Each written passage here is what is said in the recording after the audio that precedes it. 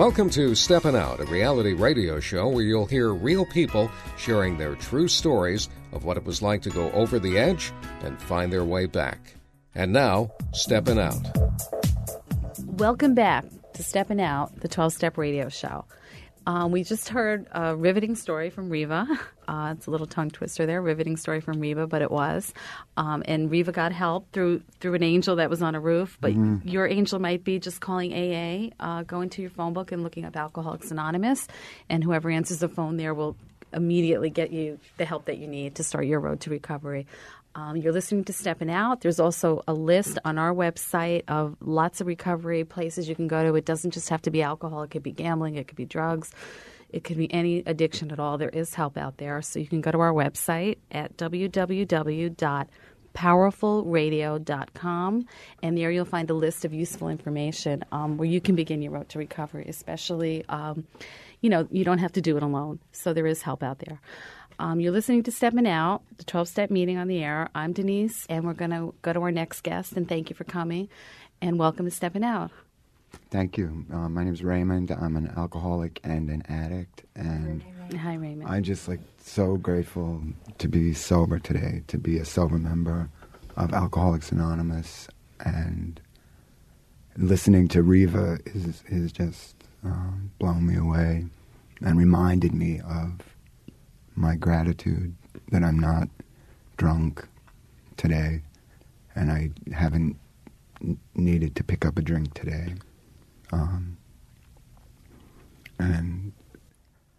And then also listening to Reva and reminded me of who my angel was, because I ended up in the psych ward in Bellevue. At that time, they could keep you, I think they still can, for 72 hours to do observation. And I was in the locked ward, and it was kind of creepy, but I realized if these people got a load of me and figured out who I was, they would keep me in the nut house for the rest of my life. And it frightened me, and I made my bed because I grew up Catholic. I went to Catholic camp, learned how to make hospital corners, and learned how to bounce the quarter off the bed, and I made the bed in the hospital. And the nurse was walking by, and I said, "Oh, look at my bed, look at my bed." And the lady, she was a Jamaican woman, and she said, "You're not confused, darling. You just drink too much." And I realized at that point that alcohol was wrong with my life. How did it start for you? How did you begin? I started when I was a kid. I grew up. Well, alcohol affected my life from the beginning. My father was a drunk and a self-proclaimed drunk. It's what we do in AA. It's our call. We diagnose it. And he got sober and died sober in AA. My mother wasn't so fortunate and died of alcoholism, and the booze killed her. I started to, when I was a kid, sneak drinks here and there. And then I remember sniffing glue when I was about 12, but not feeling compelled to do it. And then when I was 14, I got drunk. I grew up in Brooklyn. And when I was 14, I drank for the first time. And it wasn't to kill any pain or to do anything. It was just what normal kids do. I remember planning to drink on this Saturday night with my friends. And I got 4 cans of beer, and I drank 3 of them and got drunk. And what in AA we call the invisible line of alcoholism. And I stepped over that line into alcoholism that night. I drank alcoholically that first night and continued to do that till I was 29. And just drank myself into such a state of insanity. 2 major suicide attempts from alcohol. I did an overdose of sleeping pills, and I tried to hang myself. And both times were thwarted, so that means at the time I used it to berate myself that I couldn't even kill myself right. But it was just not the plan for me. And I just drank. From that day, and I didn't know it till I got sober, that in our text, Alcoholics Anonymous, it talks about the compulsion to drink and the craving. They call it the phenomenon of craving. And once I started to drink, it didn't matter who I was or who my family was. Well, I do come from alcoholic insanity. I grew up in it.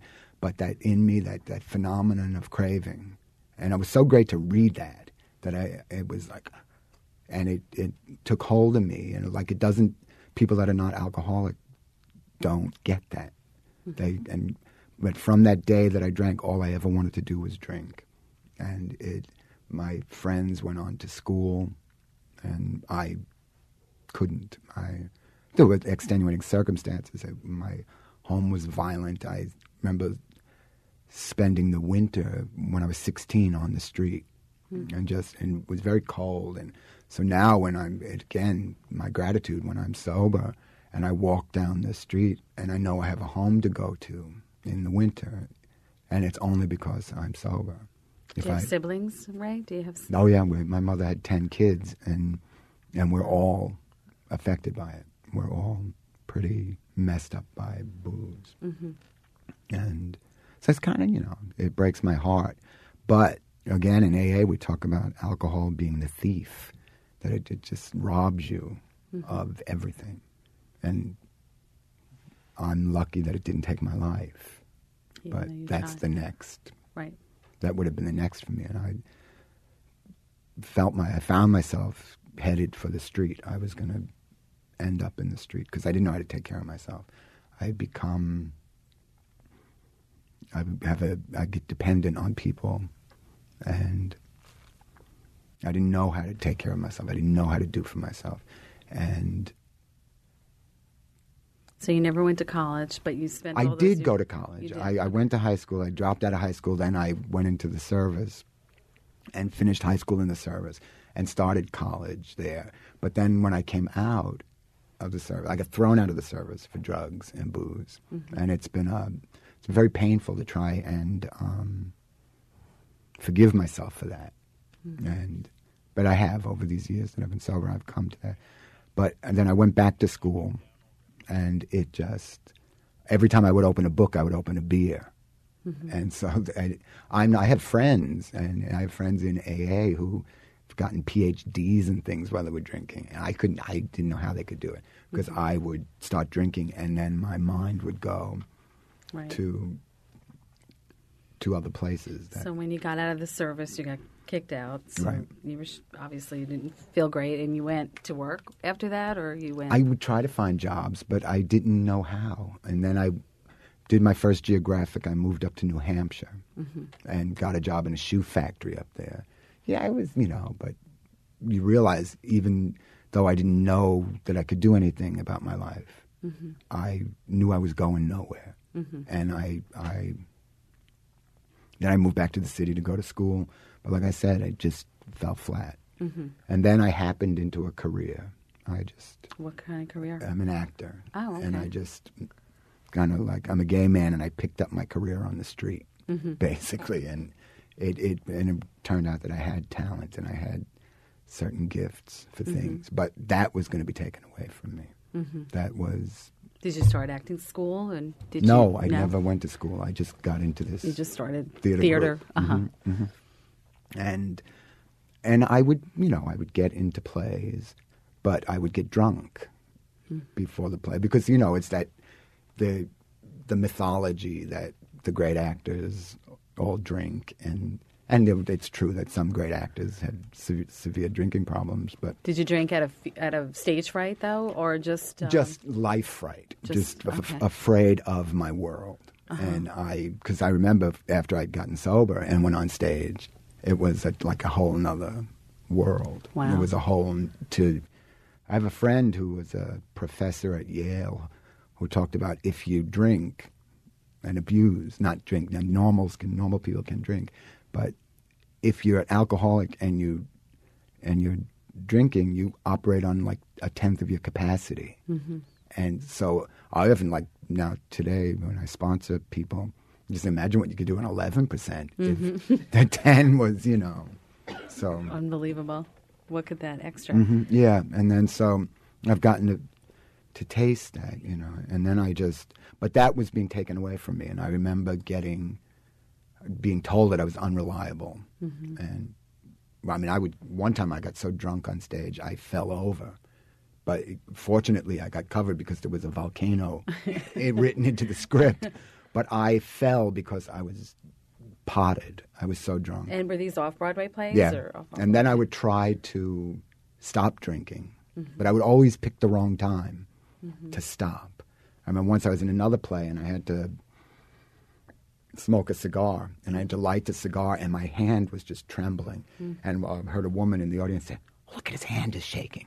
And I thought, oh, God. And I went back and had a bottle of wine in my dressing room, and I popped it and I drank it, and I wasn't shaking.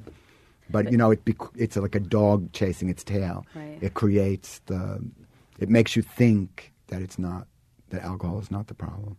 How'd you know your lines? You just do. You just somehow you did. But I used to talk about I had two ways to act. If I was drunk, if I wasn't drunk enough and I was going to fall apart, I would just like lock my elbows into my ribs, and it would kind of stabilize me. And then there was times when I was just drunk. And were the other actors drunk? Was the director? Depends on who it was. Did they know though that like was it like, oh God, Ray has a drinking problem? No, they knew. Or do you hit it? Oh, okay, so they knew. Mine was not to see me was to know me. Okay, and so there was not a. You weren't hiding it. I never tried to. Once I tried to control my drinking for about a week. And then it was impossible. I had to be drunk. I like another lady in the big book said that consciousness had become intolerable. I couldn't bear to be alive. I couldn't bear to be awake. And so again, that phenomenon of craving. I just needed to be drunk. So now what got you to the place that you were at 20 years ago, where you know, how bad did your bottom get? Like, what made you say, I know you said earlier you had 2 suicide attempts. Is that what got you here? Or? Well, I bottomed out when I was 19 years old. And I used to have fish in a tank. And we had a Plecostomus, which is a catfish. And it's a bottom feeder. And it's a scavenger. And it eats off the bottom of the tank. Or it sucks the algae off the wall. And then every now and then it shoots up to the top, gets air, and then goes back down and lives on the bottom. And that was my life, just living on the bottom. So when I was 19, when I was in the service, one of the reasons I got thrown out was I had attempted suicide because I knew that I was gay, and I was blaming that. I was saying that was my problem. And again, not knowing it was alcohol. And so when you were in the service, you tried to commit suicide? Right, it was my first one, and I took 26 Secanols with a can of beer, and was going to die, but then a friend of mine, who I had been drinking with that night, came to check on me because I had gotten into a fight. Some other guy was a jerk, and we got into a fight, and instead of fighting him, I hurt myself, and I went, and then after that, the colonel ordered me not to drink. But you can't order an alcoholic not to drink. If you're alcoholic, you're going to drink. And I always say ordering an alcoholic not to drink is like ordering Niagara Falls to go backwards. And it just won't happen. And that's when I got asked to leave the service. But that night, I remember waking up in the hospital in the south of Thailand in 4-point restraints, and because I had gone into some kind of convulsions from this. And then later on, when in 78, my father had died, and a brother of mine had died. And my father was sober, but he died of cancer, and my brother died of mysterious circumstances in D.C. And the way I reacted to that was to try and kill myself. Although I was drinking, if I hadn't been drinking. And I did a show one morning, a puppet show in Philadelphia, and started drinking Tom Collins at lunchtime at 12 o'clock, and didn't eat, and then drank from 12 in the afternoon until 2 in the morning, and then tried to hang myself because I was just insane by this point. And who found you then? Or the necktie broke, and then one thing led to the other, and I went to the hospital and have scars in my face. Almost lost my eye as a result of this. But that I didn't realize till I had gotten sober, that my father and brother dying in the same year, months of each other, affected me. But I had by this point, the world, I was so oblivious You didn't to the connect it, world, you just- and I couldn't put one and one together and ever come up with two. And that's not, Now, did you ever go to therapy? Like, did you ever I wind did, up I for did. your depression? And I did go to therapy, and I actually owe the guy $300. I should try and find him. But I remember he said that I tried. There was the time where I would try to stop drinking, and then I remember this shrink saying that I had been sober 3 days, or I hadn't drunk for 3 days, and he said that if that's a long time for a person who is alcoholic not to drink. And then, I imagined that that's where it started to wind down or something. And then I ended up in Bellevue. And then it still took me a year of trying to control the drinking. Like I said, I did you stay in therapy with him? no, Did he help? no. Okay. It was, we couldn't go anywhere, although he didn't. Right. I've heard of therapists who say they won't see you if you're drinking. But he didn't. Maybe he didn't understand the severity of it. I don't know. But then one day I got lucky and I got into AA. It was because a friend of mine had told me that a friend of his was sober in AA. And see, my father had gotten sober in AA, and I kind of hated him at the time, and I blamed him for everything. So I wasn't going to go to AA because it helped him. And I just, it was the insanity of it. But then I did go finally.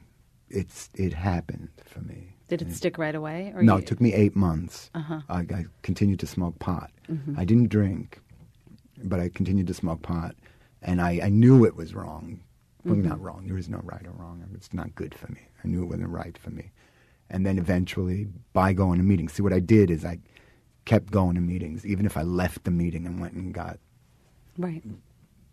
Hi. blitzed. Then the next day, through the grace of God, I was able to go back. And then one day, a woman was speaking at a meeting, and she said something that I had heard a long time. She said that we're not bad people trying to get good, that we're sick people trying to get well.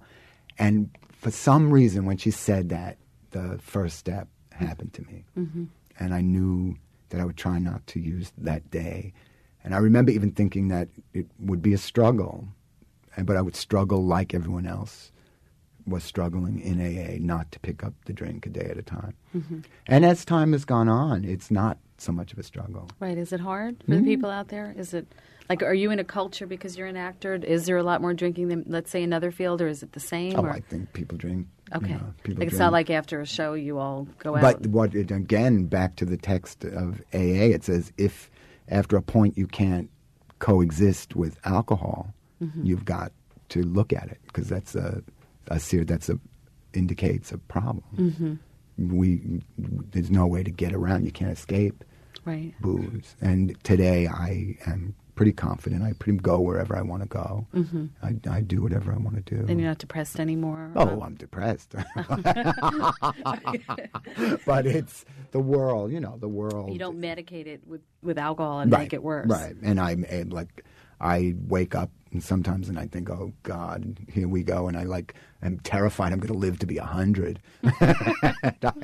And that's one of the gifts of Alcoholics Anonymous. You get to get old. And you get to feel like I didn't have arthritis when I started this game. Now, is your 10 siblings? Are they all in AA, or just a handful and some of them? are, and some aren't. And do you ever get together with them? And oh yeah, So there's still you're still close to your family members, and yeah, so that's yeah, good. So then, now, what's your life like today with acting? Is it hard to get on that stage without being blitzed, or no? It's fun. Okay. It's a fun life. It's a good life. I mean, it's full of stuff, and I think my nature is by nature a frightened person. So I have to every day convince myself that I'm not, and that I'll be all right. And because it's not built into me that everything is good, and I don't trust that. And like the other day, I remember I got up and I woke up, and like the boogeymen got up with me, and they were waiting for me to wake up. And I sat on my bed and I looked out the window and saw this most beautiful sunrise. And people say in New York there's no sky, and I said, if you you haven't lived in New York if you don't think there's a sky here. And I was watching this beautiful sunrise come up over these buildings. And then, it's that I did think, all right. It's going to be okay. 20 years ago, you weren't seeing sunrises. Now, you said, just for those people that are out there, you said you were raised Catholic and whatever. Was there a spiritual element to your sobriety? Or it's just... The books, the literature all says we have to do that, so I don't want to argue with it. I think the spiritualness that I have experienced came with time. With time, okay. And today I believe I have a spiritual life. But in the beginning, it was, and I hung out with people that would say, just don't drink, no matter what. And that's how you did it. You put one foot in front of the other. And like I said, a spiritual life has evolved, but it wasn't there in the beginning. I mean, I did grow up believing in God, so I didn't not believe in God. I didn't believe that God cared about me. Raymond, thank you. Thank you for joining us tonight. You're listening to Steppin' Out, America's 12-Step radio show. If you've connected with any of the people you hear, or if you didn't connect, there's always someone you'll connect with at a meeting. There's always someone out there to help. Go to your phone book, call AA, call Alcoholics Anonymous, call information. Everybody here that you've heard has gotten help, and you can too. Thank you for joining us. I'm Denise M. We'll see you next time when we all go Steppin' Out.